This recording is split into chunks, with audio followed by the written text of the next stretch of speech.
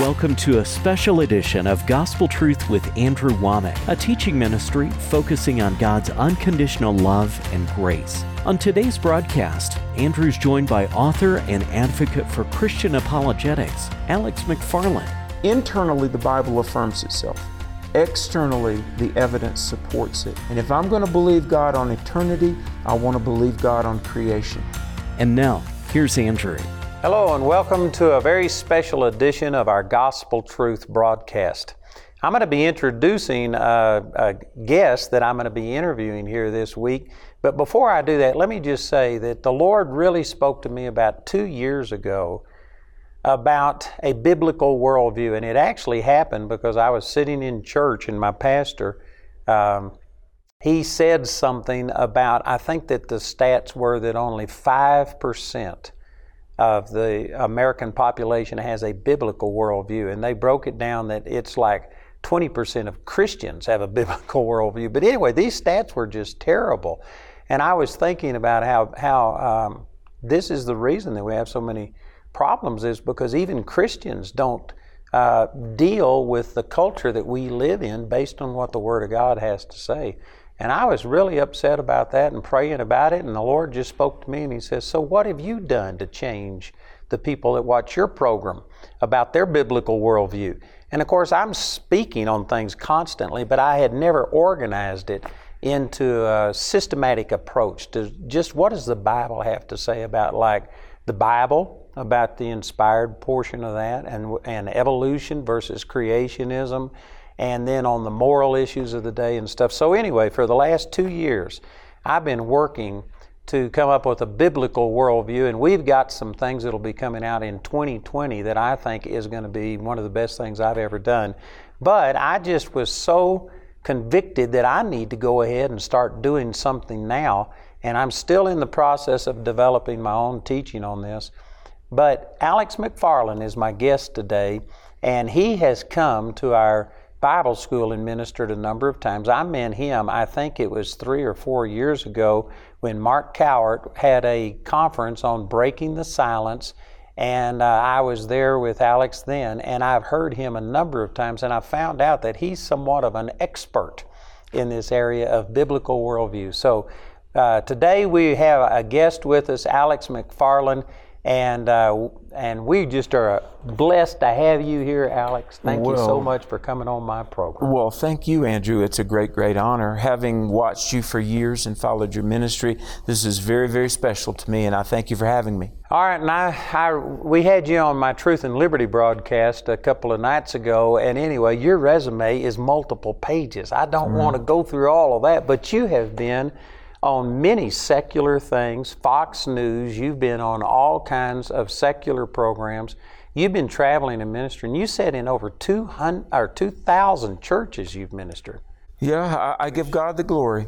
You're a young man, and well, I mean, I haven't been in 2,000 churches. That's a phenomenal stat. You know, at age 21, I got saved, and the Lord Jesus changed my life. And Andrew, I was very shy and timid and very much an introvert, but my friends needed Jesus, and I began to witness. And, you know, people that knew me maybe back in high school, they meet me and they're like, what happened to you? You are not the same Alex McFarland we used to know. I said, that's right. Jesus came into my life, and, you know, you preach, you witness, and 30 years goes by. And you had a desire to be able to share your faith with other people, and yet they started saying, well, what about this? And you didn't have an answer. So that's kind of what led you in to becoming a Christian apologetic, or apologist, I guess is the way you'd say it. You know, biblical worldview and apologetics is new to a lot of people, but 30 years ago, I mean, it was really a new thing. But I got saved, and my friends at school, I was trying to tell them about Jesus, and they had questions, and so I discovered on the apologetics side, Josh McDowell, Evidence That Demands a Verdict and More Than a Carpenter. But you and I were talking about a mutual friend. I'll tell you somebody who radically changed my life, and it was a man named Arthur Blessed. I used to see Arthur Blessed on television, and I wanted, more than anything in the world, I wanted to lead a soul to Christ. And I got a couple of books he had written on how to do evangelism. And between Josh McDowell and answering the questions, and Arthur Blessett, how to share the gospel, God began to change me into a witness for the gospel. You know, Arthur's a good friend of mine, and he says he watches this program real regular. So, Arthur, if you're watching, Alex would sure like to connect with you. He's a hero. Awesome. Oh my goodness. I cannot overstate the impact Arthur Blessett made in my young life when I first got saved. All right, and so you travel and you hold apologetics conferences with youth. How long have you been doing this? We've been doing that 22 years. Wow. And, the Lord laid on my heart something, we call it Truth for a New Generation. And I went to a Billy Graham event. Billy Graham had a conference for young evangelists in the late 90s, but he got sick and couldn't come, and he spoke via video from a hospital bed. And he said, evangelists, when you get home, go to your quiet place, get on your knees and say, God, what is my next assignment? And I did that. I got on my knees. I said, God, what is my next assignment? And into my mind, I saw the words, Truth for a New Generation. And we began to rent auditoriums, coliseums. We've been in about 22 years, we've done about 47 major citywide events. Wow. That Josh McDowell, Lee Strobel, Ravi Zacharias, a lot of apologists. And Andrew, I would say one of the great exciting things of our time is, there's a lot of unbelief, and there are atheists, and there are people that are openly hostile to the gospel. But God has raised up champions for the faith. I think of Gary Habermas. Habermas has a PhD from Michigan State. He's at Liberty. He is literally the world expert on ancient evidence for the resurrection. And brilliant guy. He's led tens of thousands to Christ. And in the TNG, Truth for New Generation conferences, we're trying to help young people, number one, get born again, but number two, know what they believe and be able to defend it. All right, let me ask you this. As we start into this, just give the reasons why it's important to be able to defend your faith. Now, I understand that it could affect them personally, it could enrich their relationship with the Lord, but how does it affect our culture if Christians were able to defend what they say they believe? Oh, good question. The number one reason that we need to rise to the challenge and be able to present, explain, defend, and every Christian needs to be invested in this, present the gospel, explain the gospel, if need be, defend the gospel. The number one reason is because the Word of God tells us to. Verses like 1 Peter 3:15, be ready to give an answer. And then the souls of people, because people are lost and they're going to spend eternity either one of two places. But I would say thirdly, we need to rise up and be able to defend what we believe, because the very future of our nation hangs in the balance. And Andrew, I don't want to be doom and gloom. I'm safe in Jesus and I'm a happy camper. But without a great revival, a great awakening, and a move of the gospel, our nation has some very dark days. Doomed. It's doomed. Man, I was just reading today about Truman, and you can go all the way back to John Adams, and really many of our presidents have said that that Christianity is only fit for a moral people. Yeah. If you can't restrain yourself with moral values, you can't pass enough laws to control people. And so our republic is really based on a biblical worldview, a Christian mentality. Absolutely. The founding fathers, even the ones that were considered to be relatively unreligious, had a biblical worldview. They did, absolutely, unquestionably. And so without that, we don't have an anchor, and our society is going so far astray that if we don't have a returning to these things, we will not last. You mentioned the very small statistic of people that have a biblically informed perspective on life, a biblical worldview. 100 years ago, there was a man named G.K. Chesterton, and he said this in 1908. He said, as much as we need to win the lost to Christianity, more and more we need to win the Christians to Christianity. That's a great statement. Isn't that a great quote? That's awesome. But you know what I would say? So many of our kids, let's say 25 and younger, because it's my privilege, I speak at a lot of colleges, and I'll go in and do a panel or a debate an atheist. Our kids have been told over and over that the Founding Fathers were atheists or deists. Now, of the 56 signers of the Declaration of Independence, the two iffies, I believe you can make a very compelling case that 54 of the 56 knew the Lord. But even Jefferson and Franklin, the evangelist George Whitefield gives an account where he soundly led Benjamin Franklin to Christ. And Franklin built him a tabernacle that seated 20,000 people? He did. So that he could preach the gospel. Not bad for a guy that wasn't supposed to have a relationship with the Lord. I absolutely believe you will see Benjamin Franklin in heaven. Now, Jefferson is an odd case. I've got a friend, Jerry Newcomb, who's a great scholar, used to work for James Kennedy. And he wrote a book, and it is the definitive book on Jefferson's spiritual life. And it's called Doubting Thomas, ? By Dr. Jerry Newcomb. Maybe Jefferson knew the Lord. We honestly don't know. But at any rate, Jefferson was overwhelmingly moral. Oh, absolutely. He had a biblical worldview, whether he had a relationship or not. Amen. Amen. He really did. And so a biblical worldview says that there is a God, and God created. We didn't evolve. God is the foundation of moral truth because He's righteous. And God has revealed Himself to the human race. And not only can we know about God, we can know God. Amen. And really, the church, one reason I have hope, brother, is because there are, Barna says, maybe 130 million adults that actually really do know the Lord. But it's time we get informed, we get equipped, we get emboldened, and we've got to tell our nation once again about Jesus. It's in the absence of Christians speaking out what the Bible has to say that has allowed our nation to go the direction it's going, because people honestly don't know.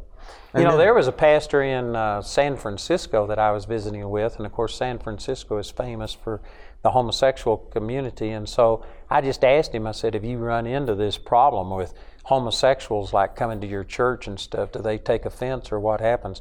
And he says, oh no, we welcome it. We never say anything about homosexuality because we want them to be able to come and feel loved and accepted so that we can win them to the Lord.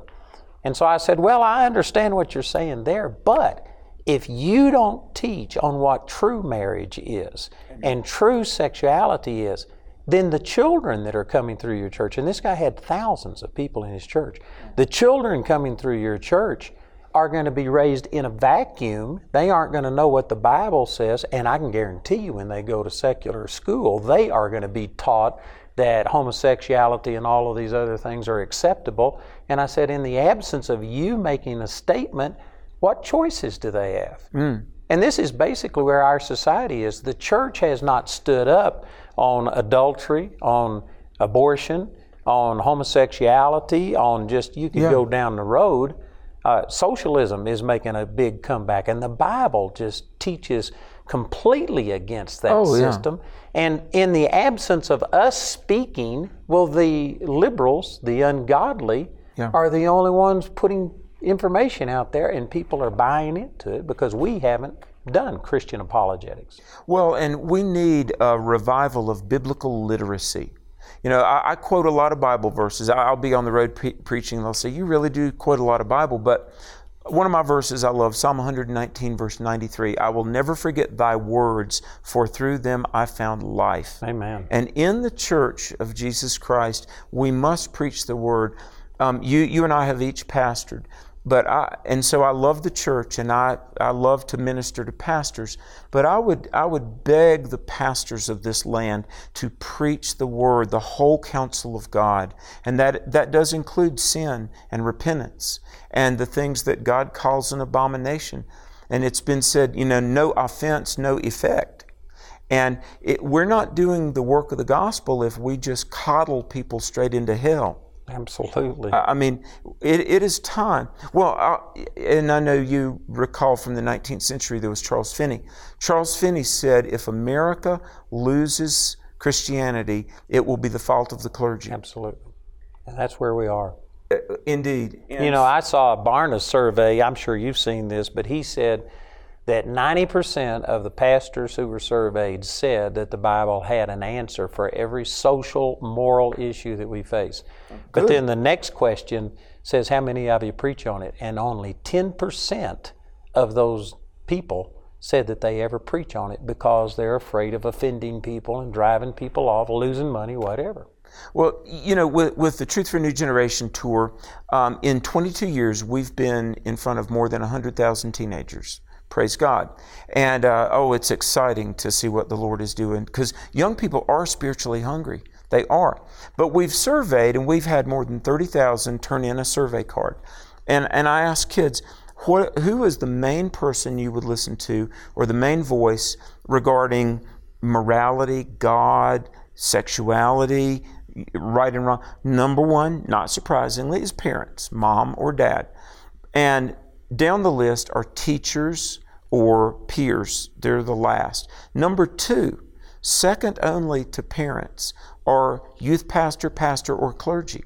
Wow, I'm surprised at that. Yeah, so I would say to the pastors, you probably have far more entree into the attention of your parishioners than you realize.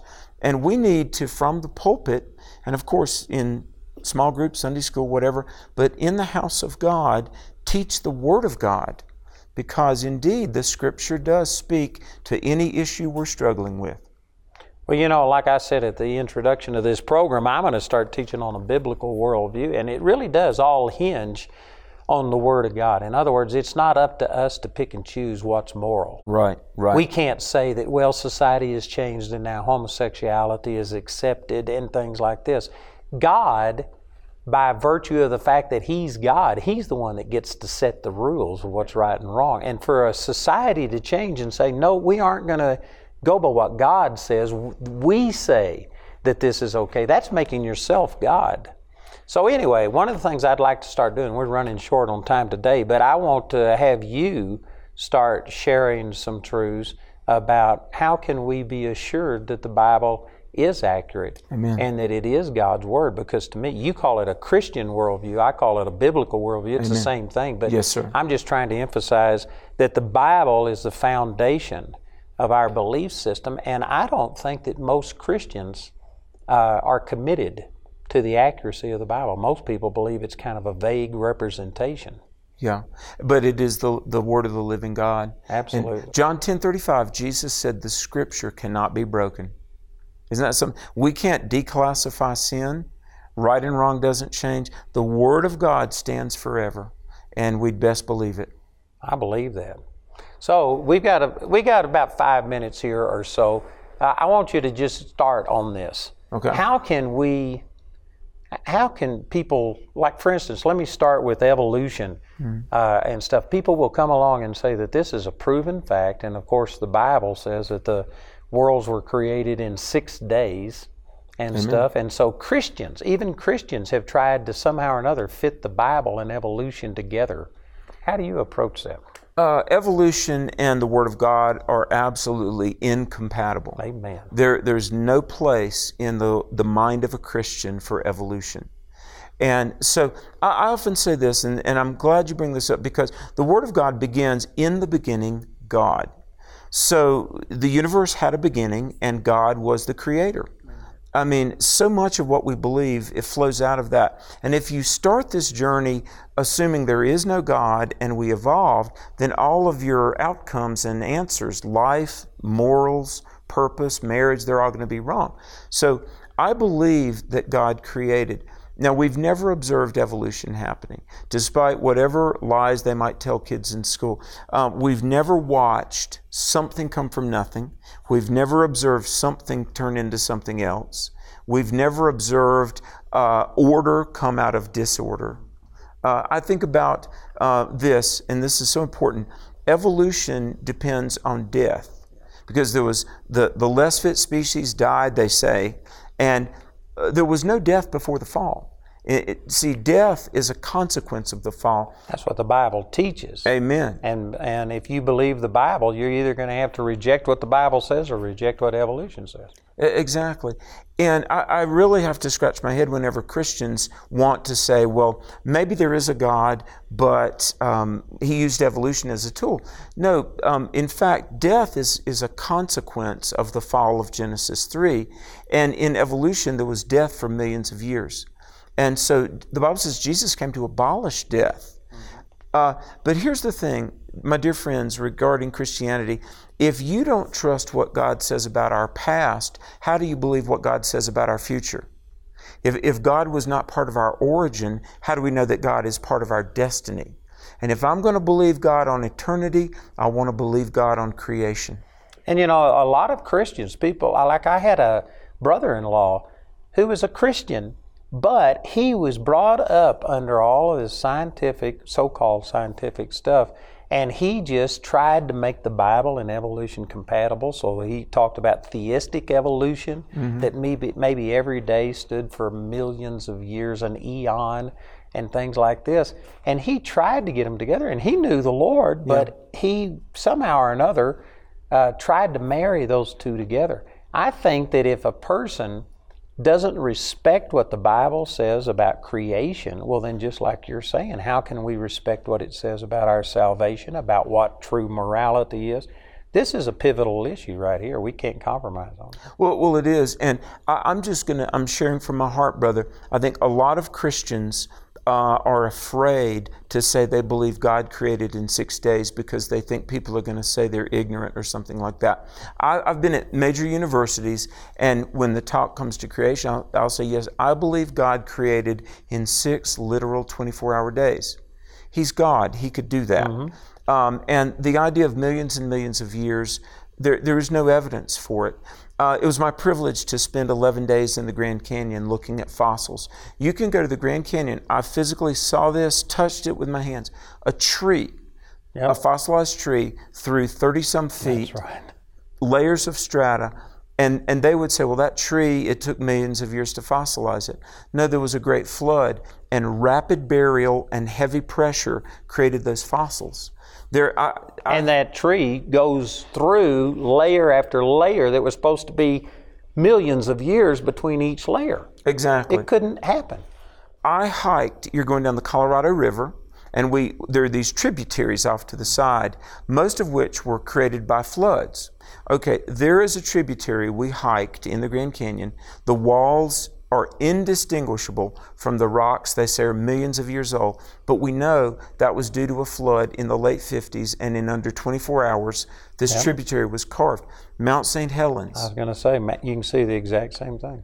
And so, number one, there is a God, and the Bible is His Word. Number two, He created. We did not evolve.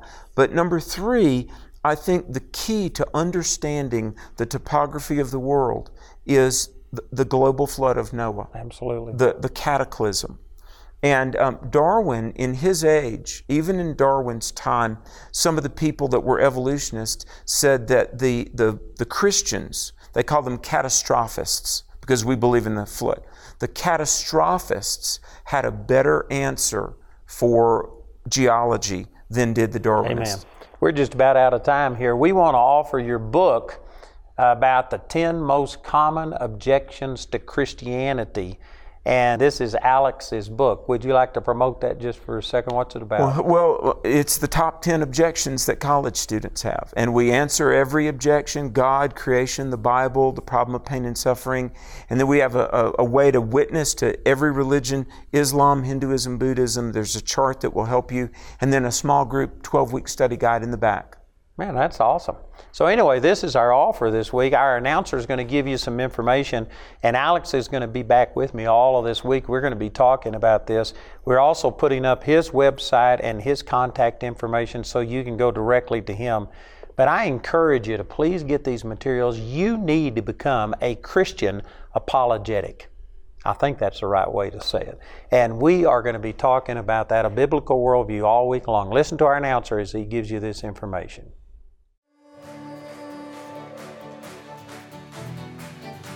Before you were even formed in your mother's womb, God already had determined a purpose for your life, a God-given purpose. God has a purpose to train you in what you're called to do, and I tell you, Charis Bible College is the place for that. Man, if you want a life change, come to Charis. Come on to Charis! The next 2 to 3 years could be the most powerful time of your life. If you sit under the Word for 4 hours a day, for 5 days a week, for 2 or 3 years, I guarantee you, you are going to have God speak to you and start revealing purpose to you. Every one of you are created for a purpose. Do you know what that purpose is?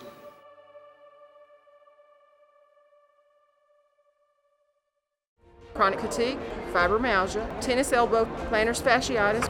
I'm completely healed. So if you don't have your expectation on by now, you better get it on. Glory to God, that healing is already paid for. I just believe that God is the God of miracles. I'm going to go and get back what the devil stole. Right now, I don't have any pain. I'm calling us to a greater place of signs, wonders, and miracles. I will not be using the wheelchair ever again. It's time for you to get up and take your authority and tell the devil where to go. Experience healing August 13th through 16th at our Healing is Here Conference 2019 in Woodland Park, Colorado. Register online at our website or call us at 719-635-1111. We hope you enjoyed today's interview with Alex McFarland.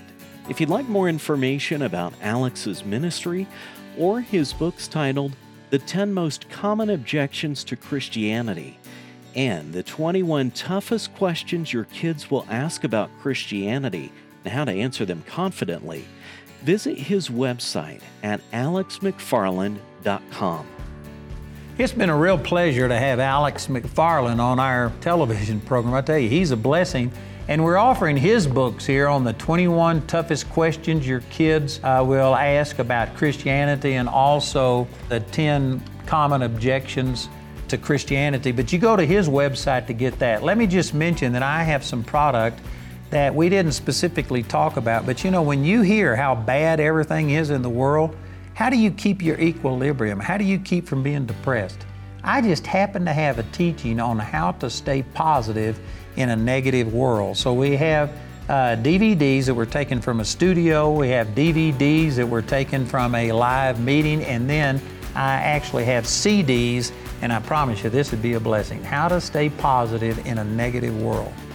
Andrew would like to make his teaching titled How to Stay Positive in a Negative World available to you. This teaching is available in a CD album, as seen on TV DVD album, or as a live DVD album made from a Gospel Truth seminar. Each of these valuable resources is available for a gift of any amount. You can become a Grace Partner or order resources through our website at awmi.net. While there, you can discover more product details and download additional free resources.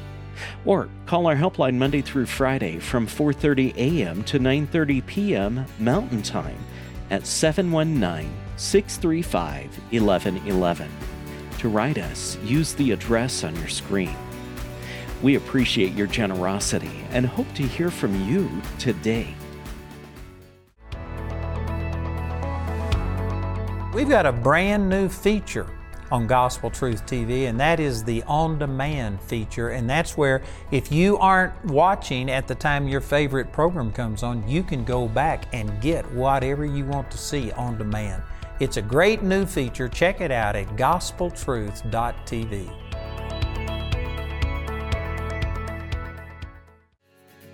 Join us again tomorrow as Andrew continues his interview with Alex McFarland.